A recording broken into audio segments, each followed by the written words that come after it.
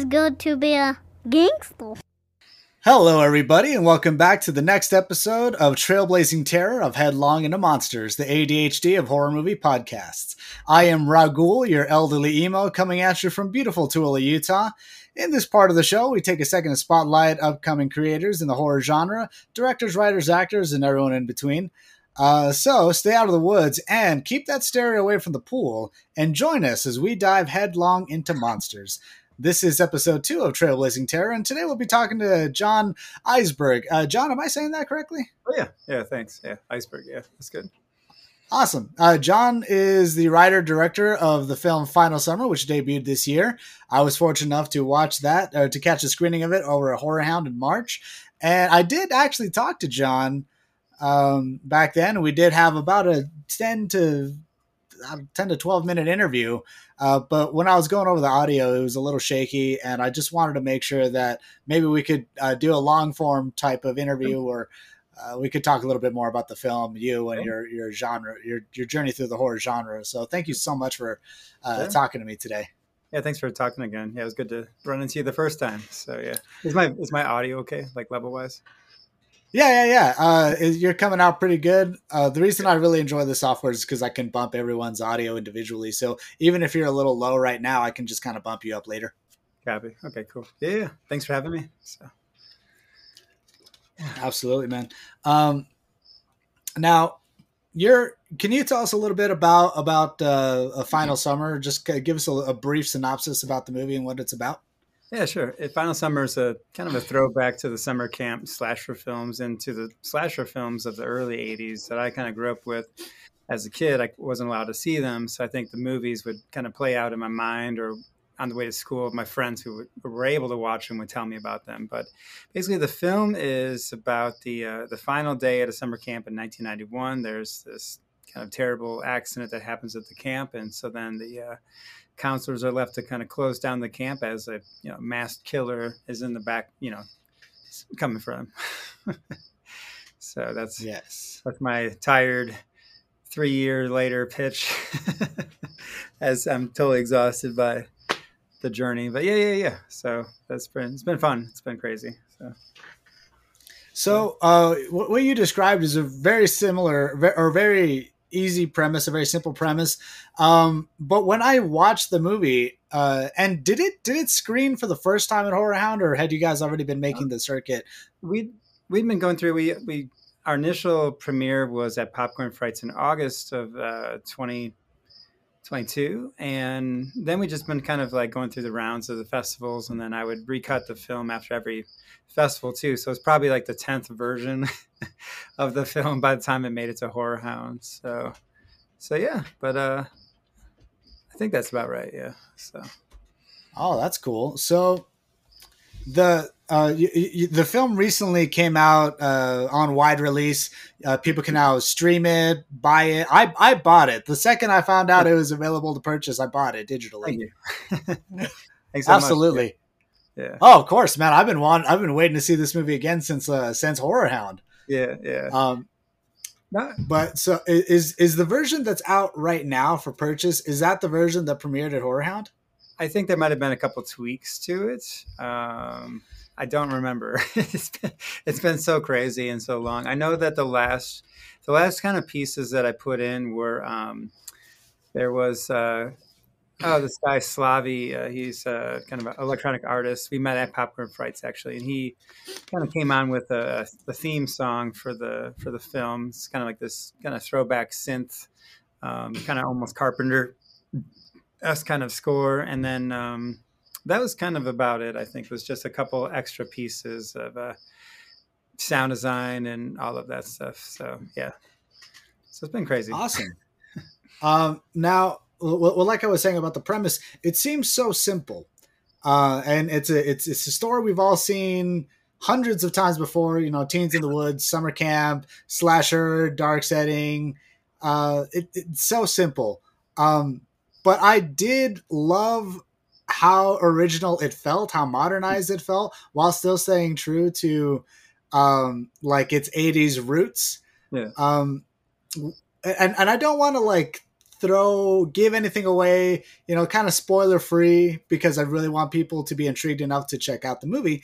But I will say there's a certain character that kind of makes it to the end, and other tropes that are played upon, but then subverted. So, like, what did you kind of do to keep things, to pay homage to old slasher movies, but also try and keep things new? Like, what was your frame of mind?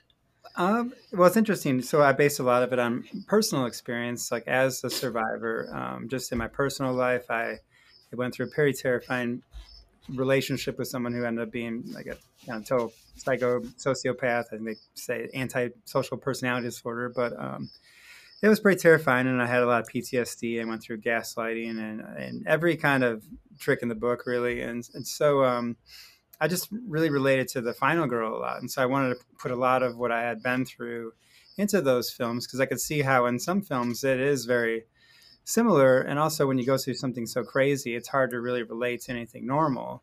And I think the interesting thing was when I was looking at it like that, there were lots of things that I realized, because you brought up the tropes, which is a fascinating thing.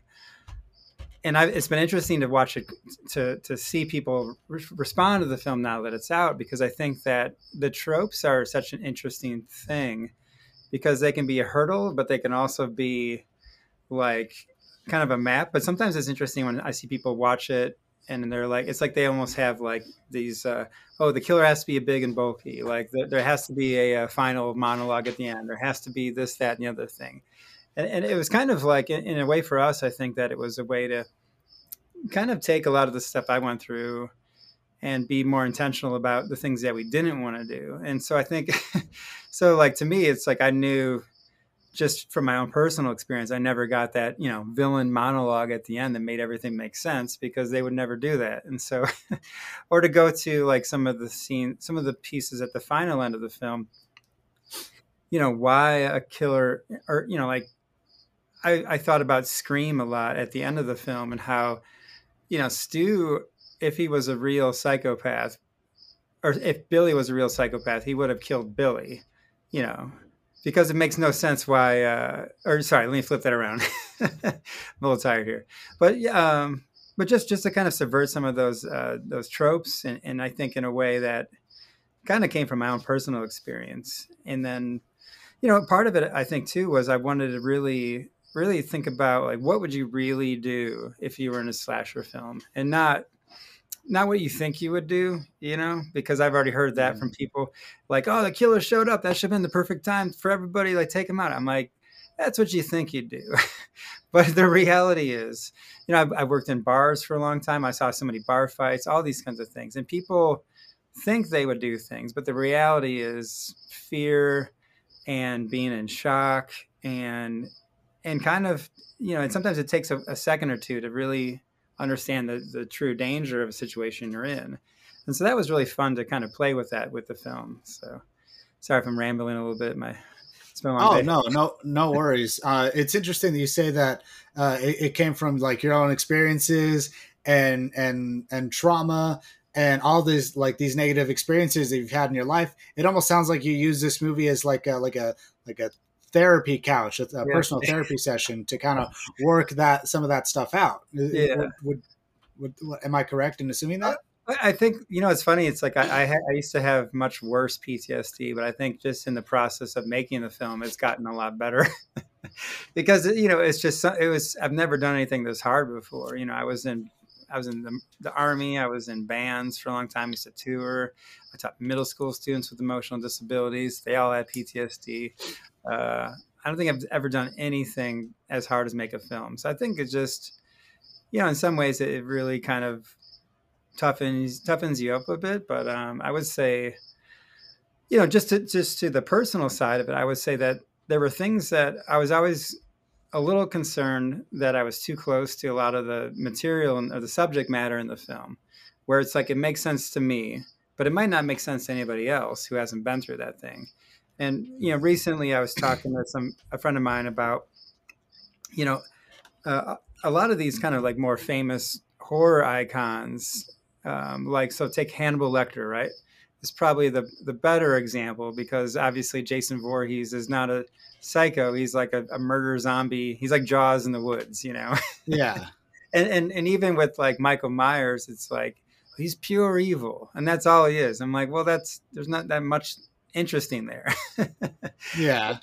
And so I think for me, it was interesting to take Hannibal Lecter and how to communicate to the audience like what he is. And then I was watching Silence of the Lambs, and then I watched Red Dragon recently. I was like, oh, they're literally telling you, the audience, what Hannibal Lecter is before you ever meet him. You know, so Doctor whatever is like, oh yeah, he's this and that. He ate somebody's tongue and never, you know, lost a beat with his heart rate or whatever. And then as soon as you meet him, then it's, oh, he's this is what the Tooth Fairy is, or this is what Buffalo Bill is. And I think for us, it was interesting because we didn't really have that moment to say, this is the person, this is what they are. It kind of happens in a reveal. And I was talking with someone today about, you know, oh, like, you know, because like the whole like lack of the monologue at the end, the lack of the, you know, why they would do something. And a big part of me is, like I said before, it's like you never get that in real life because they're continuing to gaslight you. But then the other part of it was like that the person got interrupted well, as they were about to give their grand speech, and then through their narcissism, they just shoot the person that was interrupting them. And so I think it's kind of funny to, in some ways, it's a weird perspective to have had those experiences to where I can put that into the film in a way that probably feels really odd to people, but to me is like, this is what would probably happen, you know? So, well, really I think, yeah. Sorry, I didn't mean to interrupt you, but that interruption of the monologue, because we start to get the monologue at the end, you know, the master plan and the reasons and all this whatnot. Yeah. And then we get, and that's what I mean by you introduce a trope and then you kind of subvert it, you know, you boot it out the window. And it's stuff like that. And that type of stuff is peppered all throughout the movie, which I absolutely love. Yeah. But that is what I was talking about when I mentioned the tropes, and even though they're there, it stays original. And honestly, I was okay not really having motivation, you know. I don't want to say too much because we're dangerously close to like spoiler territory right there, but it's I thought it was great, to be honest. I wasn't. Thanks. I was all on board for that. Yeah, I guess for me, it's like I kind of consider like what people like that are like, and to me, it's like what is like supposed to be the most valuable thing for you, something that you would hold dear, relationships, people, family, a place, all of these kinds of things. I think is greeted with so much resentment and bitterness from that kind of personality or whatever. So it's like they literally destroy the thing that they're meant to cherish or protect or something, you know. And so I think that was like where I was coming from with it. And then if, you know, if with part two, a lot of this stuff would come out more because it's not, because the other thing too is I was always thinking about it as like, this happens over one night. So unless these are like Batman or the world's greatest detectives, even the police are not going to solve the mystery within 24 hours. They're just going to be met with a lot of confusion as like, what the heck does this mean? And I got this thing, I don't understand what this is. There's these other pieces. And so I always looked at it like there's a big plan that is in action throughout the film that you see pieces of, which went back to a lot of the things that I lived through, which is that, you know, with gaslighting came like lots of pathological lying, and then there'd be like props in these lies and just things that never made sense. And so at the end of I remember like so many nights like trying to go to sleep and being like, well, wait a second, what does that mean? Or like, you know, it just never really added up. And it was later on when I realized, when I thought I had solved the puzzle, I really realized I was looking at like one side of like a Rubik's Cube that would change. And so it's kind of, so I think, but obviously I think this is where like I've kind of learned the audience needs more than just questions to think about later. You know. Yeah, absolutely. So I mean, it's so crazy that it's still so personal to yourself, because I mean, when you look at great horror movies and whatnot, a lot of it seems to stem from very personal experiences. and horror is a great way that I've seen, where people can take the genre of horror and really make something of it. You know, channel terrible things that have happened, Mm. whether to themselves or in society or zeitgeist. I mean, take George Romero, and his work seemed to always be related to deep personal, maybe not personal, but societal meanings Yeah. and stuff like that. So horror is an amazing genre in that aspect. So I think it's really crazy or really awesome, that you use the genre in a very Yeah. similar way. That's really cool. Yeah. I do have a question Sure. about The Killer, Sure.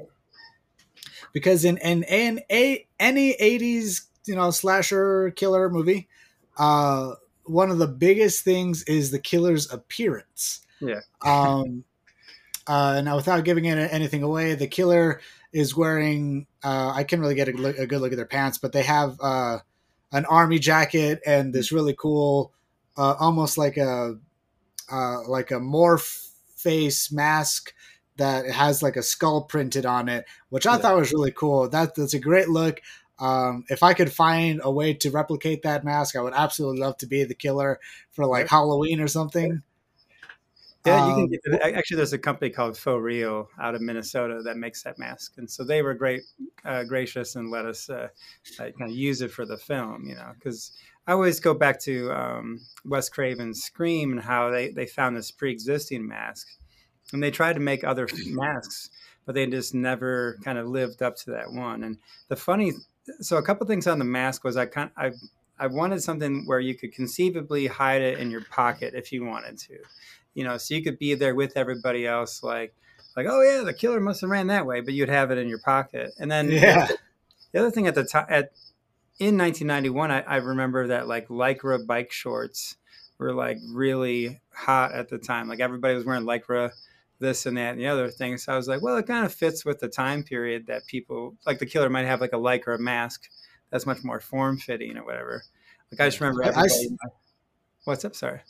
No, sorry. Go ahead. Go ahead. Go ahead. Oh no, I just remember like everybody wearing like Lycra bike shorts under like Umbro soccer shorts and, you know, like layers. And all.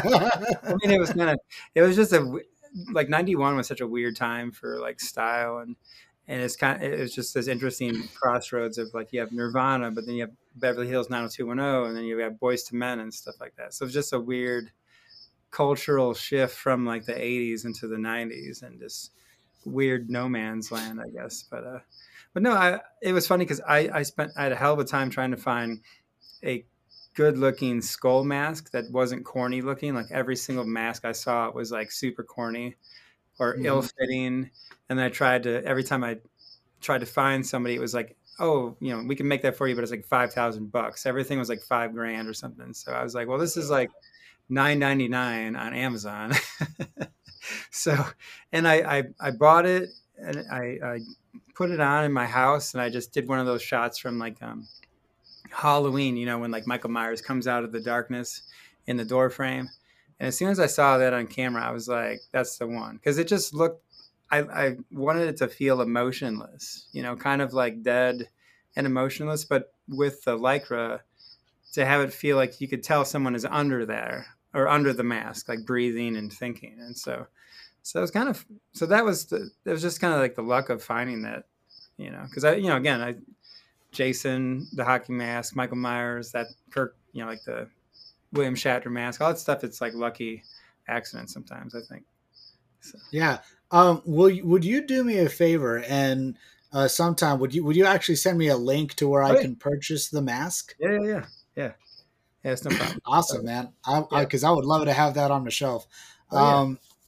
And then the army jacket that was actually my field jacket when I was in the army. So By the way, thank you for your service. Oh yeah. So I took a razor and like kind of just roughed it up a little bit, and plus it's like with the Warren. Sorry, it's a little bit of a spoiler, but one of the characters who's a red herring, I wanted to kind of allude to a military background, you know, so in case you're like, oh, that's the guy, kind of a thing. And so that was kind of, you know, it's you throw these out there, and when you're writing, you think they might make sense, and you realize you lose half the people later on. So you do what you can. But Well, I think it makes sense. Maybe not so much on the first viewing, right, because the first time I saw this movie, um, I thought it was pretty kind of paint by the numbers. Like, at Horror Hound, I thought it was pretty paint by the numbers until about halfway through the second act. And then that's when I really started to appreciate the nuances of it. right. And when appreciating the second half more than the first half is what really made me want to go back and see the movie. And unfortunately, I had to wait months and months and months and months to do that. Yeah. But since I've bought it, I've watched it maybe 3 more times, Oh and wow. I have to say the movie is so much better in my opinion Yeah. on subsequent viewings because you can really pick out more things, more little nuances, or the maybe directions of red herrings, or Yeah. where you wanted to focus attention or to Yeah. draw the viewer's attention, or just little things like that. There's so many little things that are Yeah. you can really appreciate more on a second, third, Thanks. fourth viewing. Yeah, I think it's interesting because I think I was telling the cast and crew this because I was like, okay, like it's going to come out, and we might most likely. I feel like the thing when you're making a film is like you kind of know what it is, but you also don't really know what it is because Mm-hmm. I feel like context comes later. Like you take a band, like like there's this like a bands in Manchester in like the 70s, and they're like, hey, Joy Division, that sounds like an awesome name. And they're like, what the hell is that, kind of thing. But then now I say Joy Division, and you have this great idea of like this black and white photography in Manchester. It's very industrial, and the songs are great. And I kind of feel like that about a movie too, with like us, even with the slasher film that's so in the mold of this thing. And I kind of felt like, with the imagery of, like the killer and the camp, it's like we were going to get all these people coming expecting that. And then they'd be like, well, this sucks. Because this movie is completely different. This movie obviously is bad. And I was like, I was telling like the cast and crew, it's like, don't think too much about things at first, because I think that our audience, like I've kind of seen, even going through the film festivals, it's like there are people that are going to really kind of embrace the film. And I think like when I talk to like women that have come up and said like they really identify with like the survivor aspect of the film, and then even to go to like all of the diversity of the cast and like the body types and stuff too. I think it's cool because you go to a horror con and there's so many different kinds of people at a horror con, and Mm-hmm. I kind of love it. And I think sometimes I feel like you go to see a movie but you don't see yourself on the screen. It's like what's the you know it's hard to relate to that. I think that's when you want the killer to just kill everybody.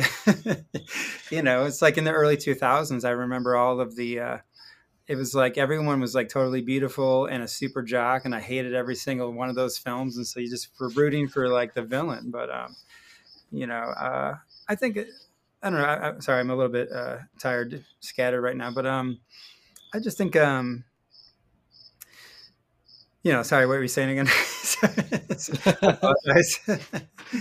Well, Oh, no worries. the tropes and stuff. No, I think it's I think like with repeated viewings, I think things make more sense. Like even my gaffer, who my friend Barrett, he's also a writer and a filmmaker out of LA, and we've been talking a lot about the story for part 2. And he was like showing the film to some of his friends. He's like, man, like this kind of gets better every time. I didn't realize all these pieces. And I've had other people say like, dude, I've watched it 3 times already. What the hell? I've seen it like 1,000 times. But I bet you have. yeah, but I think it's like there are things in the film that like you start to connect later on. You're like, oh, this is the thing. This is the thing. And I think the challenge that I saw this in a review the other day, and it kind of went to the heart of what I talked about with Jenna Cohn, who played Lexi, was that the hardest part about our film is this character Lexi or whatever, right? Mm-hmm. Or because they're so different from what a final girl to be. Because you know, I know like trauma is a big thing in horror. A lot of films like deal with trauma, and that seems to be like the hot buzzword for the last couple of years. But like this, I really wanted to show that side because I have PTSD. I taught kids with emotional developed disabilities for 4 years while I had PTSD. My dad, he was a paramedic for 35 years. He had PTSD. And so I really wanted to put those themes in, and even to go to that other character who's kind of the red herring that we meet later on in the film. They kind of represent two different sides of me.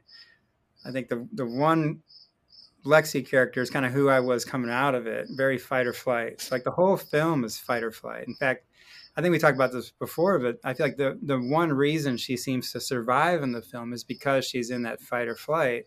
And when your body is in that, your physiological response is not to think about, like, let's solve the mystery of Old Man Withers at the haunted amusement park. It's like, let's get the hell out of here. Like, you know, because when I taught kids who were in that zone, you know, it's like they had this tunnel vision. And they like look at you, and if you were just in front of them when they were in that space, you know, because we'd have to clear the classroom because they get so aggressive, you know. And if you just caught their eye, it's like they want to like just kill you, you know. And I like this one kid was like the sweetest kid, short little dude, sixth grader. Man, he would take your head off when he was in that space. And so I felt like with the Lexi character, because she is in that, you see a lot of it where she just getting the hell out of there kind of a thing. And it's her physiological response to what's happening. And if you watch the movie, it's like really, because she's in that tunnel at the beginning, it's like only when she starts to kind of do more activity and walk around in the forest that she starts to kind of come out of her shell. And so I think that was, so like there's a scene in the forest between her and Peter where they're walking and he's trying to tell her about like scary movies. And so she's like, all right, jerk, I'm going to, you know, like throw it back in your face. And she comes in with that story, you know, just to kind of give it back to him, you know. And I remember that's like the one moment where you start to see who she was before the emergency. Because the other problem we had was like, I had to chop the first 10 pages of the script off because we were shooting during COVID and kids weren't vaccinated yet. And the scene called for like 20 kids and they were going to be like walking all over the camp. And then like, that's where you'd see the accident, but we had to cut all that. And so it was just kind of things like that kind of made it, because we would have seen her kind of more upbeat and personable at the beginning. But, you know, again, it's like, you know, what's on the screen is what the audience sees, not the things that you didn't do. Well, I honestly think that not seeing her at the beginning as like a quote unquote normal person, we don't really lose much because all we know of her from the time that we see her is that she's kind of broken. She's emotionally damaged. She's mentally destroyed. It kind of seems like while at one point a camper goes missing and they're all looking around, and then she does have that interaction with Peter, like you mentioned. But up until that point, it just kind of seems like everything's happening around her. Like she's kind of just lost inside of herself. Yeah. And I'm okay with that. Yeah. Especially because of why exactly it's explained. And we know it's a mystery. We get, glimpses of stuff throughout the movie, but we don't know the extent as to why everything's so effective. We don't know the meaning behind some of the symbolism we see until at the very end, when we have two characters kind of bonding and relating to each other over shared personal drama that is very different from one another. Right. But it helps these characters see each other in a more personal light. And I thought that was a beautiful resolution to this movie. Yeah, thanks. Yeah, I remember, so with that other character, I kind of based a bit of it on my dad. And then I worked with this vet, like probably like 20 years back, but he was a SEAL and he was in Vietnam. And I remember, sometimes he would get triggered by stuff, and he was like a maintenance worker at this, this YMCA I was working at. And that dude would he would look very scary, but you realize that it's really just the triggers of the PTSD. And so I thought it'd be interesting to have this character, if you think about him, and if he was actually working at the camp, if he was in that kind of triggered space, he might just be staring off. But to people that don't understand that might look kind of creepy or kind of scary. And so I kind of wanted to kind of bring those elements into the film to show that, it's pretty complex what PTSD can look like. I mean, sometimes when it's younger, and sometimes when you're, like as kids, like all the kids can look like they have ADHD, but that's what PTSD also looks like. And then, when you're in that space, it can look scary to your friends, family, and stuff like that. And so that's why I thought it'd be interesting to create this kind of boogeyman character where like everybody in the camp just always, like, oh, it's probably that Warren guy. He's just creepy and whatever. But it's really they're misinterpreting his kind of in the tunnel as creepy killer guy in the woods kind of a thing. So anyway, Yeah. I'm really getting into it. No, I mean, this is what the interview is all about, man. So we've talked about the movie a lot. We've talked about kind of the creation of some of the characters and the killer and stuff like that. I really hope listeners are intrigued enough to check out the movie. But I did want to ask you a little bit about the making of the movie, because when we spoke at Horror Hound, you said that it was riddled with like difficulties and people pulling out money, people trying to steal this idea from you. Can you elaborate some of that for the listeners? Sure. Yeah. I had these equity investors that tried to steal the film from us 4 days before we went into production. I had met them through this other kind of professional connection. He was a producer out in LA. He was a pretty good guy. I would pitch, just different show ideas to him sometimes. And I did a lot of documentary. His main thing was like kind of like more like reality, unscripted TV or whatever. But anyway, he's like, well, I know these guys, they might be pretty good for the project. Maybe we can bring them on or whatever. And so I talked to them. I pitched them on the film, X, Y, and Z, this is what we need. And so they said, oh yeah, we loved the idea. We talked about it. We're going to bring on like 50 grand, like $50,000, which to me was like giving me like $1 million or whatever. Cause I've always been like no budget, low budget. Like I think the most expensive thing I ever did was like a $5,000 music video that I turned into 2 music videos anyway. Yeah. And I kind of love Roger Corman too. Like his whole philosophy of just, using, being efficient and everything. And so 50 grand, that was like, it's kind of a dream to me, because I feel like every filmmaker, is always, how do you get the money? Where'd you get the money? Da da da. Who's, you're always looking for someone to believe in your idea, and here's people coming in with 50 grand. And so, after they said, welcome to the family, all this kind of stuff, I was kind of in tears in a way, because it was like the dream is happening. This is finally going to happen. All of these years of, working and doing all this free stuff is paying off. And anyway, so they said, all right, we're going to send it legal. It might look a little bit scary, but don't worry, it's coming. And so finally we got to like 4 days before production. And they sent it to me, and I looked at it. One form was chain of title, and this other one was called copyright mortgage guarantee, which they talked about like it was a completion bond or something. And it was like, oh, in case you run off to Vegas or something with our money. I'm like, you're giving me money to make my dream happen. I've been doing a nonprofit workshops for like 4 years. Why would I run off with your money and not make my dream? This is the dumbest thing. And so when I realized that they were basically just stealing all of the IP, all the copyright, everything. So I was like, sorry guys, like you guys, no, like I can't do this. So I had to turn down their money.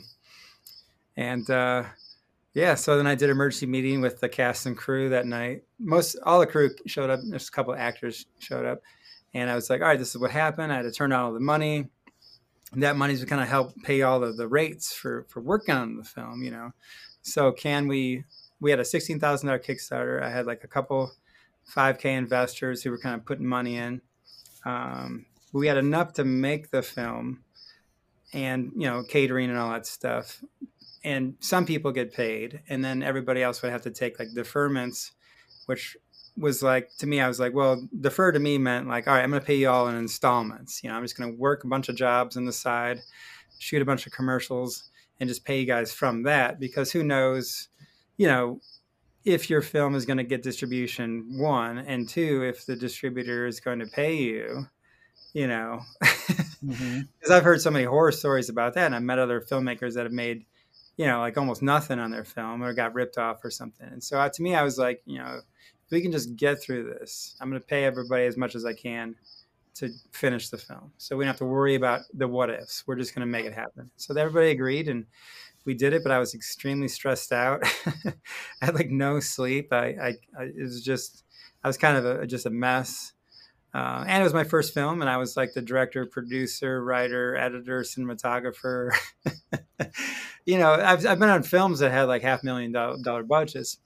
Like where the director is sitting at Video Village with, just drinking a latte, telling everybody what to do all day long. And this was not that at all. I mean, I was like every day with my lighting diagrams, like moving C stands. I was operating, pulling focus, going through all the stuff. I mean, it was crazy. I still think I did a short film recently. It was like a night forest exterior, and it's just like one couple of pages. And I just, the only thing I could say that when we were shooting was like, I can't believe we did that movie because this is hard. It's like night forest exterior is impossibly difficult. And one of my friends who's a DP who has much more experience than I do, he was like, every time a film comes across like a potential job, as soon as he sees like night forest exterior, he like flags it. It's like, nah, because it's really challenging and it'll break you. And I think that we were naive enough to not realize the scale or ambition of what we were trying to do, which was like just a film workshop with high school and college students trying to make like a 1980s studio film. It was crazy. So. Well, I mean, it all worked out. And when you think historically, you think of all of these other movies that we now know as classics that were riddled with production problems or filming problems or set problems, or it was just kind of a nightmare to make. I mean, you have Texas Chainsaw Massacre with all of their problems, The Evil Dead with their nightmare settings, The Thing with all of the shit they had to deal with and trying to get the props to work. Jaws, the same thing, trying to get Bruce the Shark to work. My gosh. So when it's crazy. Do you think that, are you hopeful that one day you will kind of be listed among these movies that had like a nightmarish start and almost an impossible task, but came out on top? I remember hearing your story, and it reminds me of something that I always love to tell myself. It's a little mantra that I've told myself throughout the hottest times of my life, when it's always seemed the darkest. I always tell myself, you don't know how strong you can be until being strong is your only option. 100%. And that's everything to do with the film. I mean, that's kind of everything to do with the story, not of just making the film, but also the story of the film and kind of the inspiration for it. And I remember getting out of that situation I went through, which was a total horror movie in itself, and to feel like you didn't get the best of me. I'm still here standing after every last obstacle you threw in my way. And I'm so grateful for the cast and the crew for sticking through it, because in the middle of it, we even had like a almost mutiny. I had a disagreement about the shoot schedule and stuff with somebody, because I'd gone to the camp like months in advance to kind of plan the thing. And I think the schedule was not quite what I thought it was. And then this guy kind of walked, and then the next day that turned into I fired him, and he sent out this email to everybody telling everybody to walk off the set. I'm a giant jerk. I'm never going to get distro, all this kind of stuff. But he was the only one that left. And, obviously it was sad because, he's a friend of mine, and I feel like the stress is the thing, I think that's the thing that I kind of learned is like, film is always, at the best of days, it's stressful. At the worst of days, it's completely stressful. And so you just have to kind of be aware of your stress and how it impacts others. Because I think that was the thing that probably really kind of escalated the situation. It was just, and then everybody reacts differently. Some people just blow up and like tell everybody to walk off the set, and some people blow up and I'll kick an apple box or whatever and look like an idiot and laugh about it later, stuff like that. But I think like one of my friends told me that like a completed film, and I'm talking like any completed film, like bad, good, whatever, is a miracle. And I think our film was like that too. And I mean, it would be a huge honor to be ever thought of in those film's footsteps. I think that there's been a lot of weird synchronicity on this one, like just weird like there's this thing like Spielberg talks about, like listen to the whispers because the universe doesn't shout at you. Like this is what you need to do. It'll kind of whisper. And I've had so many strange things happen on this one. From like when I went to go um, talk to Aaron Munoz, who he played Barb's dad in season 2 of Stranger Things, but he taught acting for camera at U of I for all of these BFA and acting students. And so a lot of them, like I went to him to talk about casting. When I got in the elevator to go talk to him, this guy got on with me who had like a blue like mechanic's suit, or mechanic's jumpsuit, carrying like a big kitchen knife. I'm like, it looks exactly like Michael Myers without a mask. And I just started laughing. I'm like, what are the odds? And even recently I met like I think the universe whispers to you. So I think it'd be amazing. I think there's, to what you said, I think there's just something about this film that keeps going forward. It's weird, I don't know why. So I don't want to call it too early, but I think the look of this movie, or the feel of this movie, the look of the killer, the use of stereotypes and subverting expectations, I feel like if enough people get to see this movie, then I think it could start to have a cult following, and hopefully that following can grow. And I really hope that maybe not the most well-known movie. I mean, when you talk to people about actors nowadays, let's take Ty West for instance, and how everyone is crazy about Pearl and X and super excited for Maxine. But a lot of his earlier movies. I mean, one of my favorite movies of him will always be The Innkeepers. Oh yeah, I love that one. Great. Absolutely. So I hope one day the Final Girls can be like the innkeepers of your right filmography, and people can look like true fans can of yours and your work. They can look back at it and be like, oh, this is where he started, right, and kind of know that deeper cut. I really feel like maybe we'll see that happen. I hope. I mean, that's always the hope. I think is like I think it's funny. I have ADD, so I kind of go off in these tangents that eventually get back to the point. So I apologize for. But I just remember hearing about this director who was in Illinois, in Central Illinois, and she had made 2 films. And so I drove like 70 miles to go have coffee with her because I wanted to hear how you made your second film, because I feel like the first one's insane. And so the second one's actually to get through that gauntlet and be like, I'm going to go back to that again, And I think you just learn so much on it. And this was my first film. I was wearing so many hats. We had so little resources except each other. And I think even to go to seeing it on the big screen has been educational too, in terms of like kind of like your shot size and your composition and kind of like what you want to do going forward. So it's been really, the whole process has been really educational. Even to go to part 2, I feel I'm excited about, because I feel like everything that I've kind of learned from the first one, to take it into another film and elevate it a bit more, and also to give it more of its own personality is exciting. It's just such an education, more than anything I've ever done. Getting your butt kicked every day, but you learn so much, and so I think that's why, to me, yeah, like you bring up Ty West, and it's like, yeah, he didn't make X out of the gate, he didn't make Pearl out of the gate. He went way back. And even then, I think he wrote or directed Cabin Fever or something, or he wrote part 2, right? Oh, yeah, Cabin Fever or Spring Fever. Yeah. Which was, he did direct that. Yeah, but he was it House of the Devil. It's probably one of my favorite early Ty West films. Oh, I'll absolutely love that movie. Yeah. Ty West really did not like the studio interference and the rewrites and whatnot, so he actually did kind of take his name off of Cabin Fever 2. Right. If you look it up on IMDb right now, it's directed by Alan Smithy.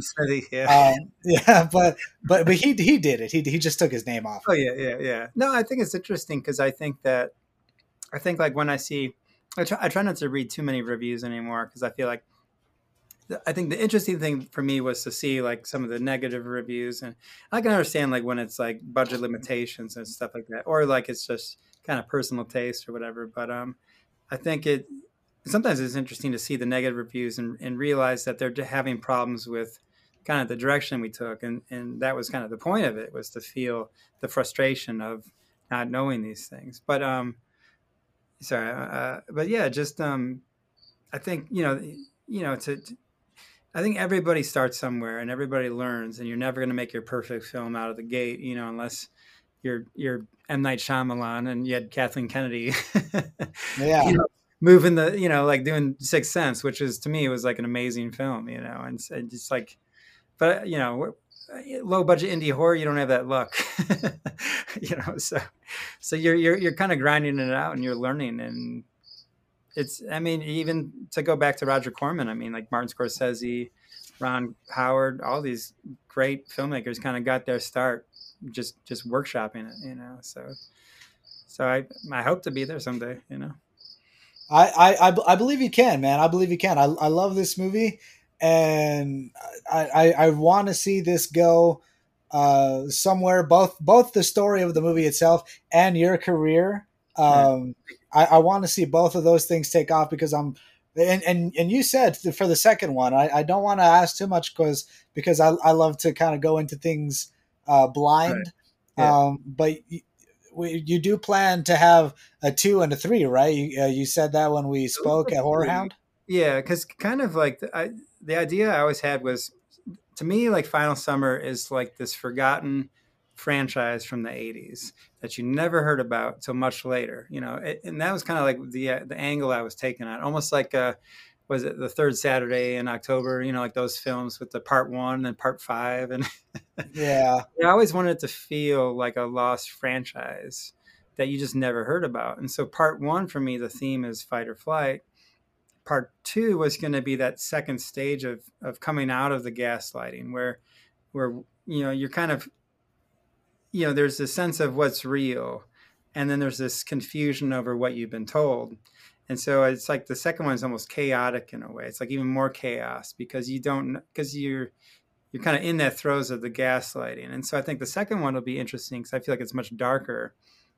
And I feel like the third one is really kind of the triumph of everything. So it's kind of interesting.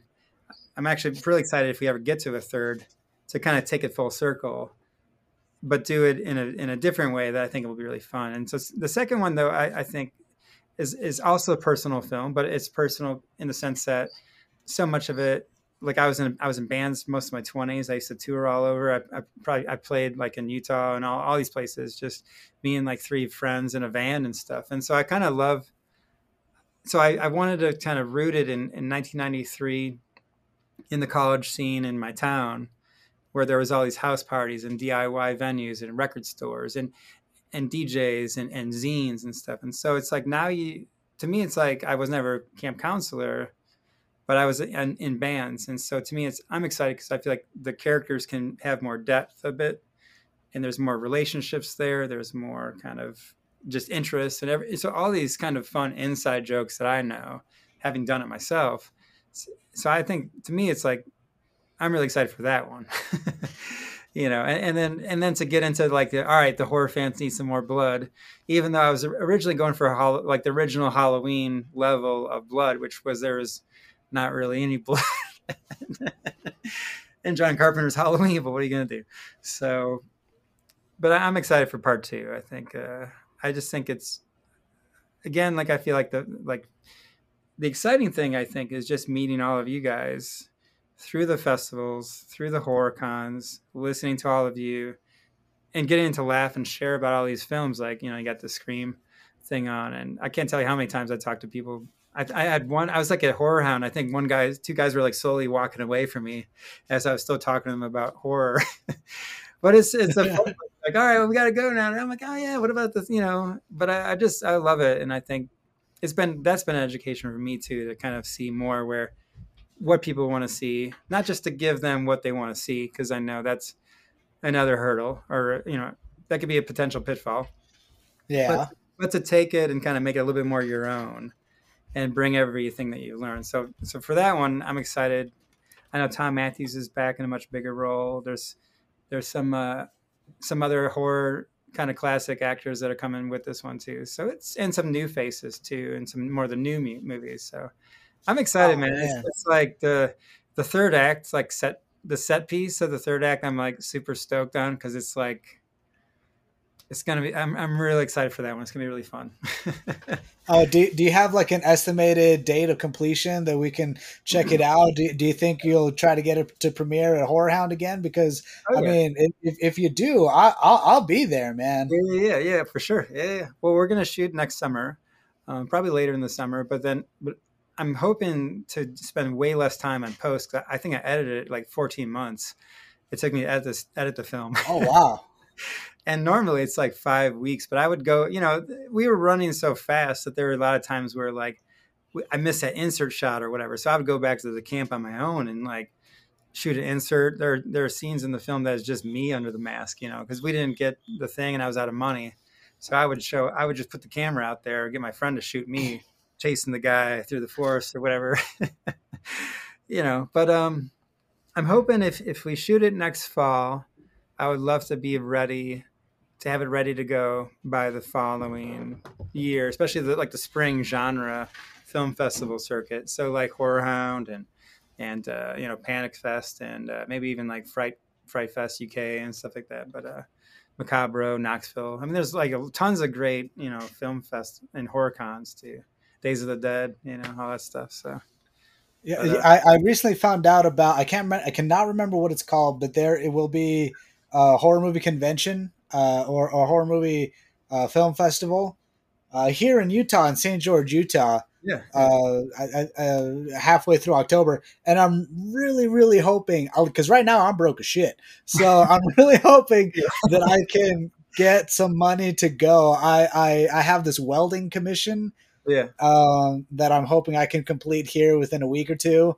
And if I get enough money from that job, then I'm hoping that I can just use that money to go to that film festival because it would be so cool, Oh yeah, do I hear you on that, man? I'm so broke right now. It's like our film came out like 2 weeks ago or maybe 3 weeks ago in like the U.S., but they told me like, oh, by the way, your film comes out tomorrow. I was like, what? so I was just every cent I had I put into like promo and stuff on just so we could do anything because it's just the things you learn. It's so crazy. But no, so now I'm like got like $20 to my name till payday basically. But yeah, I hear that. So you weld then? Is that? Yeah, my occupation is general maintenance with specialty in electrical for Tooele County School District. Okay. So I do a lot of stuff, but I'm taking trade classes over at the local trade college, and I'm learning more electrical, pneumatics. I just finished a welding course, Nice. and that was one of the funnest things I've ever learned in school. Yeah. So I mean, I bought my own gear, like my own welding jacket, hood. I recently bought my own welder, and I'm really excited to maybe do some small welding commissions on the side, maybe to get a little bit more money and help fund my incredibly expensive hobbies, which primarily are just mountain biking and podcasting. So there's that. Cool. Yeah. That made me think when you said welding of that kill from Halloween Ends, which to me was like the most horrific one in the film when the guy gets the torch to the mouth. Do you remember that one at all? Oh yeah. That what was it? I believe it was an acetylene torch. Yeah. Or maybe. Horrifying. Yeah. Yeah, that type of torch is more for like soldering and stuff. But oh my goodness, they get real hot. So yeah. I always just thought the idea that what was he? He's like, we're in the effing band. I'm like, that's hilarious to me that like the jerks in the film are like band people because I was in band in high school and I'm like, like how do they make that's like to me that's the most implausible thing about Halloween Ends was like that the band guys were like the punks. It's like, right? Okay, first of all, how is the guy that got beat up by the fucking band nerds? And I say that because I was also a band nerd all 4 years of high school. Yeah. What did you play? I played a cornet, so I used to get mocked Awesome. all the time. People would be like in the stands, like oh, Iceberg. I'd be out there like playing and stuff. But what was your instrument? I was in the drum line, so I played Okay. drums. Oh, you're cool then. You're like the cool ones then. Yeah. I feel like as Yeah, you yeah. because I was still kind of like it was like early enough in the '90s that the saxophone was still cool. So I remember like in the mid '80s when the saxophone was like the thing. I feel like every orchestra had like 25 saxophones or whatever, like tenor sax or whatever, and then everybody or like the one tuba guy or something just laying it down. But yeah, no, that Halloween Ends. I don't know. Did you like it? No, I did not. So you're in the majority, I take it. Yeah. Yeah, did you enjoy the movie? I did actually, and I caught a lot of grief for like liking the film. I remember one guy was like, "No, you're wrong. You just can't like it at all." I'm like, "What?" Like, and so I think that kind of helped me to realize that everybody's different. Everybody has opinions about everything. But I actually really did like Halloween Ends a lot. But I think I liked it for what it was and what it versus what it wasn't, because it's like everybody's like, oh, this is gonna be the ultimate showdown with like with Jamie Lee and Michael. I'm like, dude, we saw that the previous movie and the previous movie before that, and like 4 more movies before. Like, do you really need to see Jamie Lee Curtis go head to head against Michael Myers one more time? Anyway. I mean, maybe this is just me being a fanboy and a plebe. Yeah. But yeah, that is what I wanted to see, and I was very upset that I didn't get that. It's like I was promised. Yeah, I don't know. my I just remember gosh, I was. Go ahead. Oh no, I remember seeing the trailer before it came out. And I remember there was this scene where like I feel like David Gordon Green tried to kind of preface the film with this trailer that came out where like you see this hand on the door and it's like Corey's hand, right? And it's all young. And then later on you see the very last shot in the original trailer is like Jamie Lee jabs the knife into Michael's old hand. And so I feel like in the trailer they're trying to get you to see that there's something else or whatever. But I feel like because when I saw that, I was like, oh man, this is gonna be cool now. But I think everybody was like, what? So I don't know. What do you? Wait, here's the thing. I don't watch trailers. I refuse to watch trailers, and I'll Yeah. tell you why. Because of Pet Cemetery, the remake that came out in Oh, 2018, yeah. when they completely just ruined the twist about how it's not Gage, it's Ellie that dies and comes back. When I was livid, I was furious. My Yeah. gosh, I wanted it. I Yeah. still get mad about it when I think about it. So because of that, I will not watch trailers anymore. Absolutely refuse to. Yeah. I still have not seen a single trailer for Saw X, and I'm so excited for that movie. I haven't seen either. I saw. We were on tour and I saw the first one in the theater. And I really loved the first one a lot. We just kind of went as like, oh, it's something to check out. But I love the first one, and then they made like 10 more after that. So Yeah. which is why I called the film Final Summer as a joke, really, because I was like, well, what if there's eight more of these stupid things, Final Summer Part 5. Oh, I know, right? I kind of did it as a little bit of a joke, but also like, I mean, maybe I could sell it off after 2 and then, go make other films or something. So it was kind of like, maybe, just a little hopeful, just irony there. I don't know. So I do like the concept of a potential title being Final Summer, The Final Summer. right. Yeah, because I've had some people have riffed on that title so many times now with like the jokes on the sequels and stuff. It's kind of fun, but I don't know. I'm excited for where it's going to go. I think once people see the teaser, they're kind of get where we're going with it, and I think that they'll be kind of like, okay, this is not just a summer camp thing, and so I'm excited for that. Again, the thing with the summer camp is like I love the summer camp slashers anyway.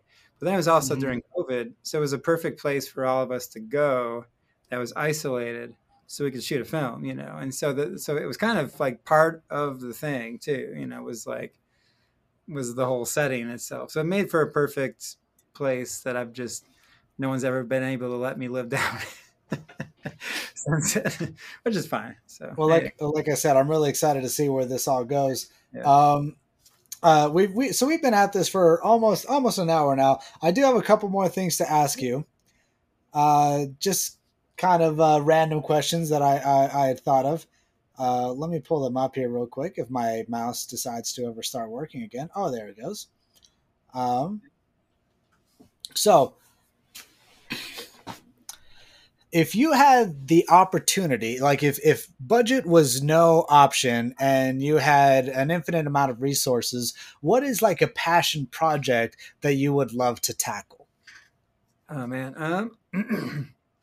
Let's see. I've got a couple of films that I want to do that are more drama, like indie drama kind of oriented that I'd love to do. I think the problem with all of those is like you need name talent to sell the film and you need to get into festivals and all that kind of stuff. So that would be, I think down the road, I'm kind of saving those for later because some of them are very personal. Some of them I think are really unique. There's one about this guy who was like this 28-year-old gas station attendant who pulled a DB Cooper. It's based on a real story, actually. It's like the funniest, most insane story of it. It's like the most Coen Brothers movie that the Coen Brothers ever made. And I shot like a sizzle reel for it because I just wanted to see because the story is so funny and so crazy. So I think that'd be one I want to do. It's a period film, like set in the 70s. I think that's kind of the thing. I love horror, but I love a lot of all kinds of movies too. I think that skyjacking one to me is so funny because kind of the idea I pitched was it's like After Hours meets Fargo. You know, if you ever seen Scorsese's After Hours, Mm-hmm. it's, yeah, that is so insane, right? And then of course you got Fargo with how crazy everything is. But the true story, I'll have to send you the link to the story because this guy, uh, something McNally or something like that. But it's the funniest, craziest, most like I can't believe this is real story ever. And so anyway, but someone's gonna go do it now, and but they won't do it right. And I'm just kidding, so. Yeah, no, just because someone does it doesn't mean you can't do it again Yeah, and yeah, do it yeah. better, right? Look at every horror movie. Exactly. I mean, we've just been waxing poetic about a summer camp movie with teens in the woods, and so Right? it's Yeah, fine. yeah. I mean, it's like how much more? Like, what else could you possibly do? I remember looking on Amazon, and I saw like 1,999 entries for like a slasher film. So I'm like, all right, what are you possibly gonna do to differentiate yourself? It's like everything's been done, and every time, even on the second film, I'm like, oh yeah, what about? Oh wait, damn, like that just happened. You know, like all of these things. So it's fun to like. It's kind of a nightmare to try to come up with an original idea. I think sometimes. You know, it's Well, kind I mean, I think every movie needs that one scene. You know, when people go to the movie theaters, and especially when they go like with friends, and as they're leaving the theater, they talk about that one scene that happened.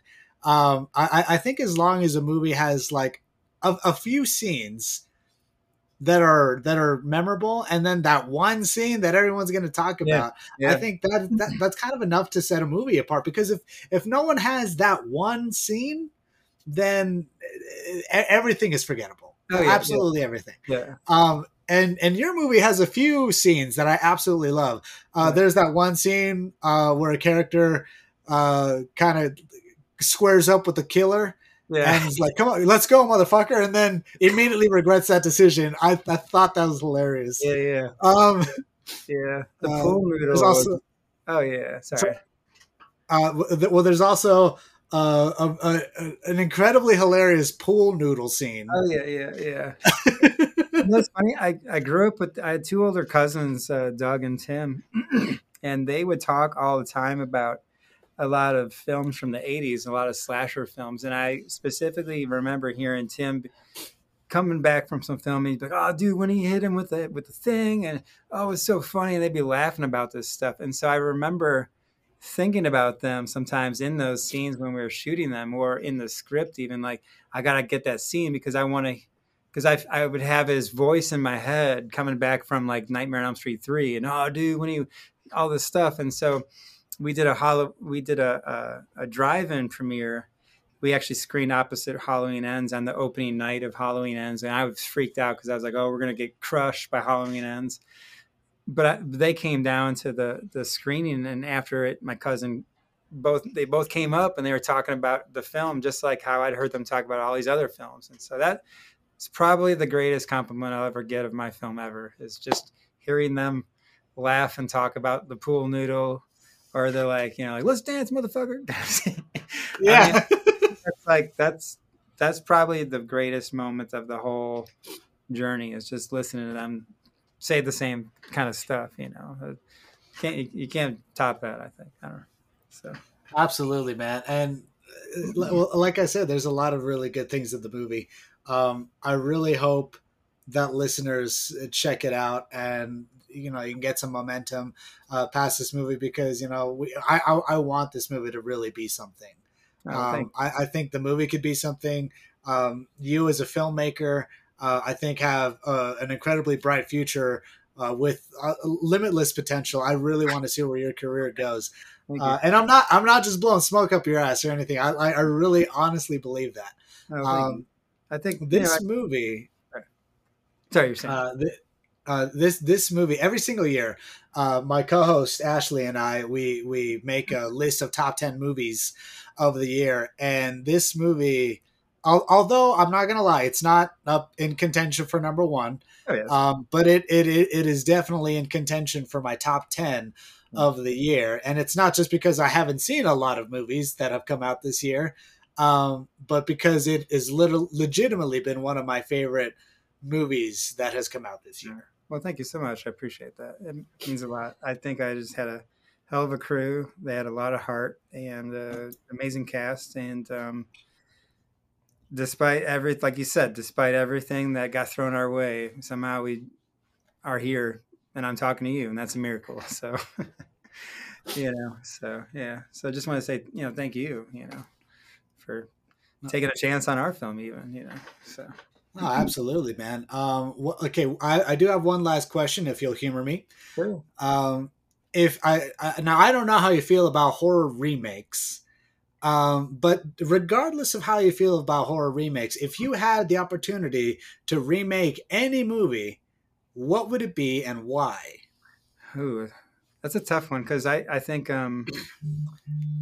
I would love Nightmare on Elm Street, but I think the problem is that Robert Englund is Nightmare on Elm Street. You know what I mean? Like, I think he's so tied to that, and he's what makes that great. So that's a tough one. I think sometimes it's like you look back at some of I know. Probably The Howling, because I love how they set The Howling up.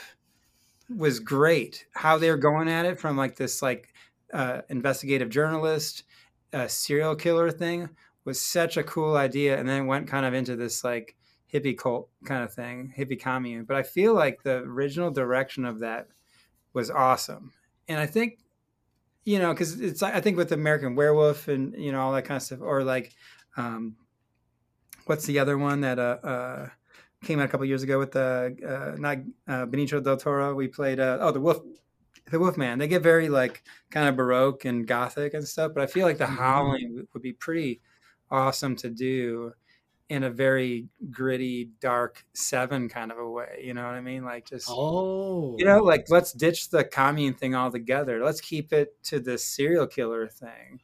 So you really want to lean into that police procedural type story? Plus I think with I already feel like I know who I would cast for like the Dee Wallace, you know, role.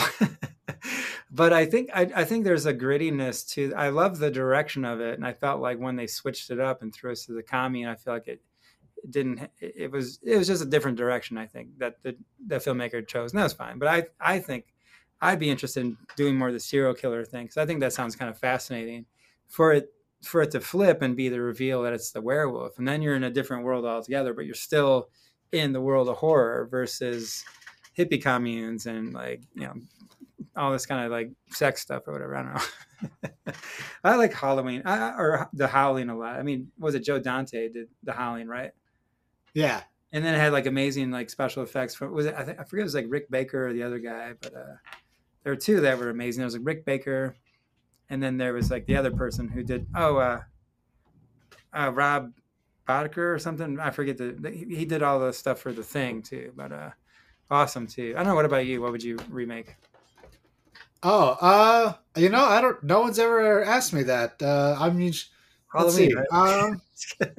No, Halloween, no. Like what? Uh, I, Anyway, oh, you so, know what? John Carpenter's In the Mouth of Madness. I feel like people kind of sleep on it. The movie does have fans, but for the most part, a lot of people don't view that as highly as a lot of Carpenter's early work in the 80s. yeah, So I feel like that movie yeah, is well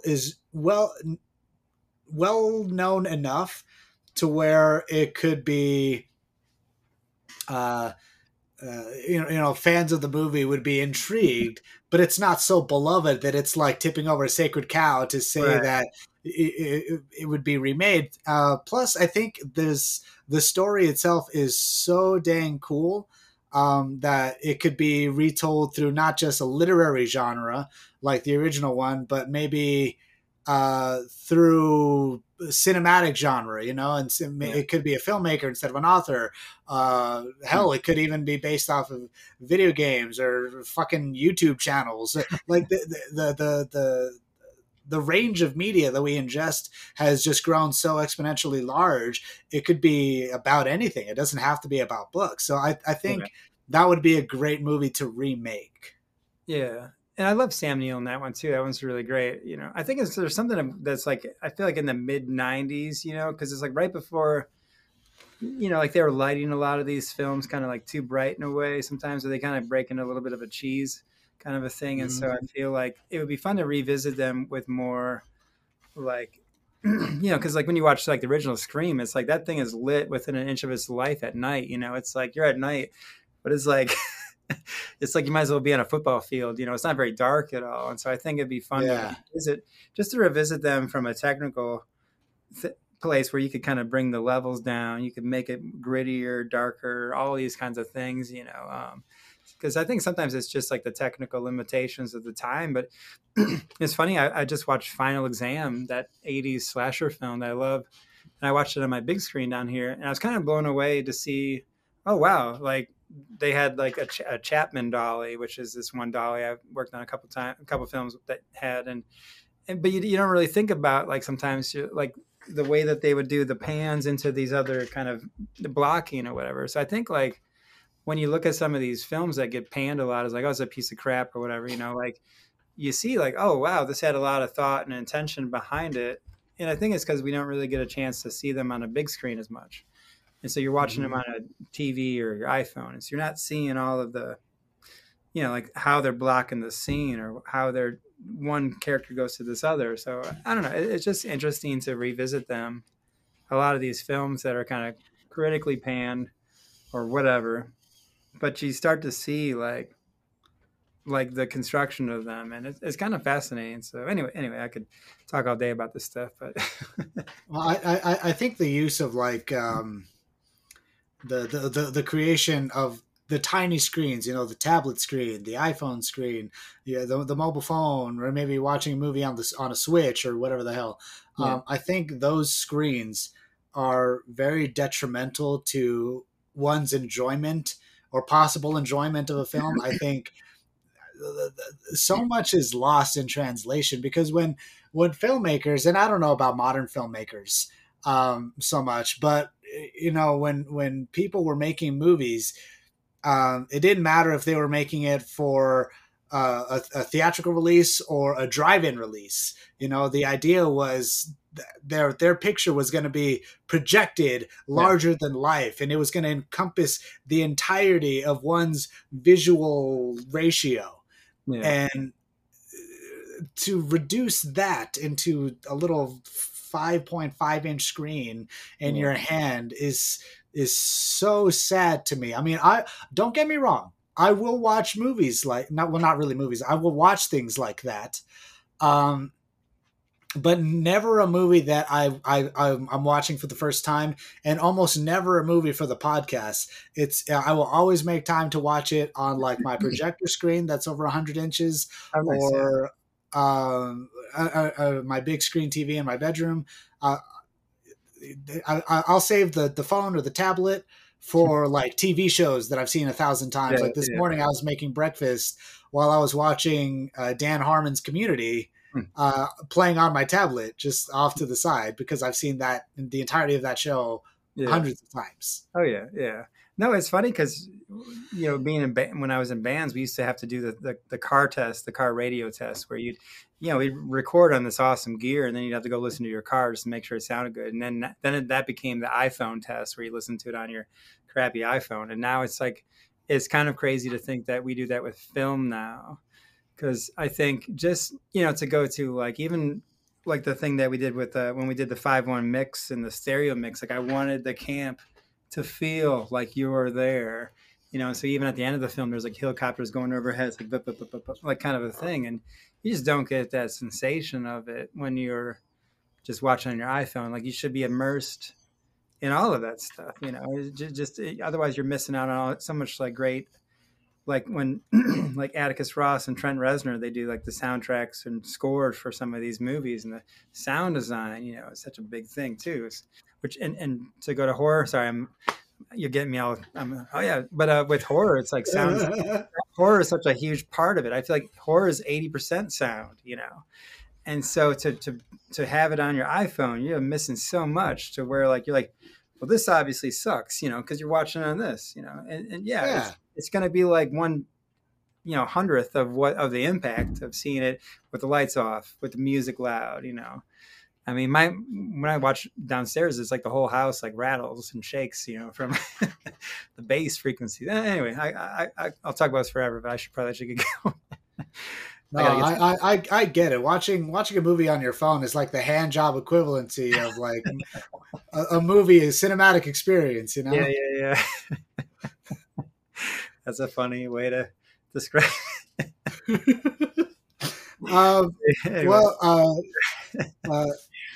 John, thank you so much for your time and for this interview. Listeners, please check out Final Summer. I promise you'll at least enjoy the experience, if not absolutely love the movie.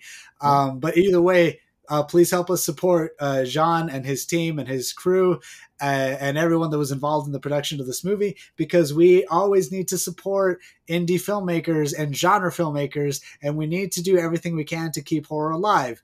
So listeners, please check out Final Summer, and also let us know what you think, and follow John in his endeavors and keeping track of his career. John, throw out your plugs and where the listeners can follow you we're on track of you, I guess. Yeah. We're on Facebook, Instagram, and TikTok at Final Summer Movie, and that is where you find me. So thank you. So thanks again so much. It's great talking to you. Thank you so much. It's fun to meet you at a Horror Hound. It's been cool to catch up too. So appreciate everything. So thanks again. Absolutely. And I do have your poster, the poster you gave me. And I have it in a frame. Oh, nice.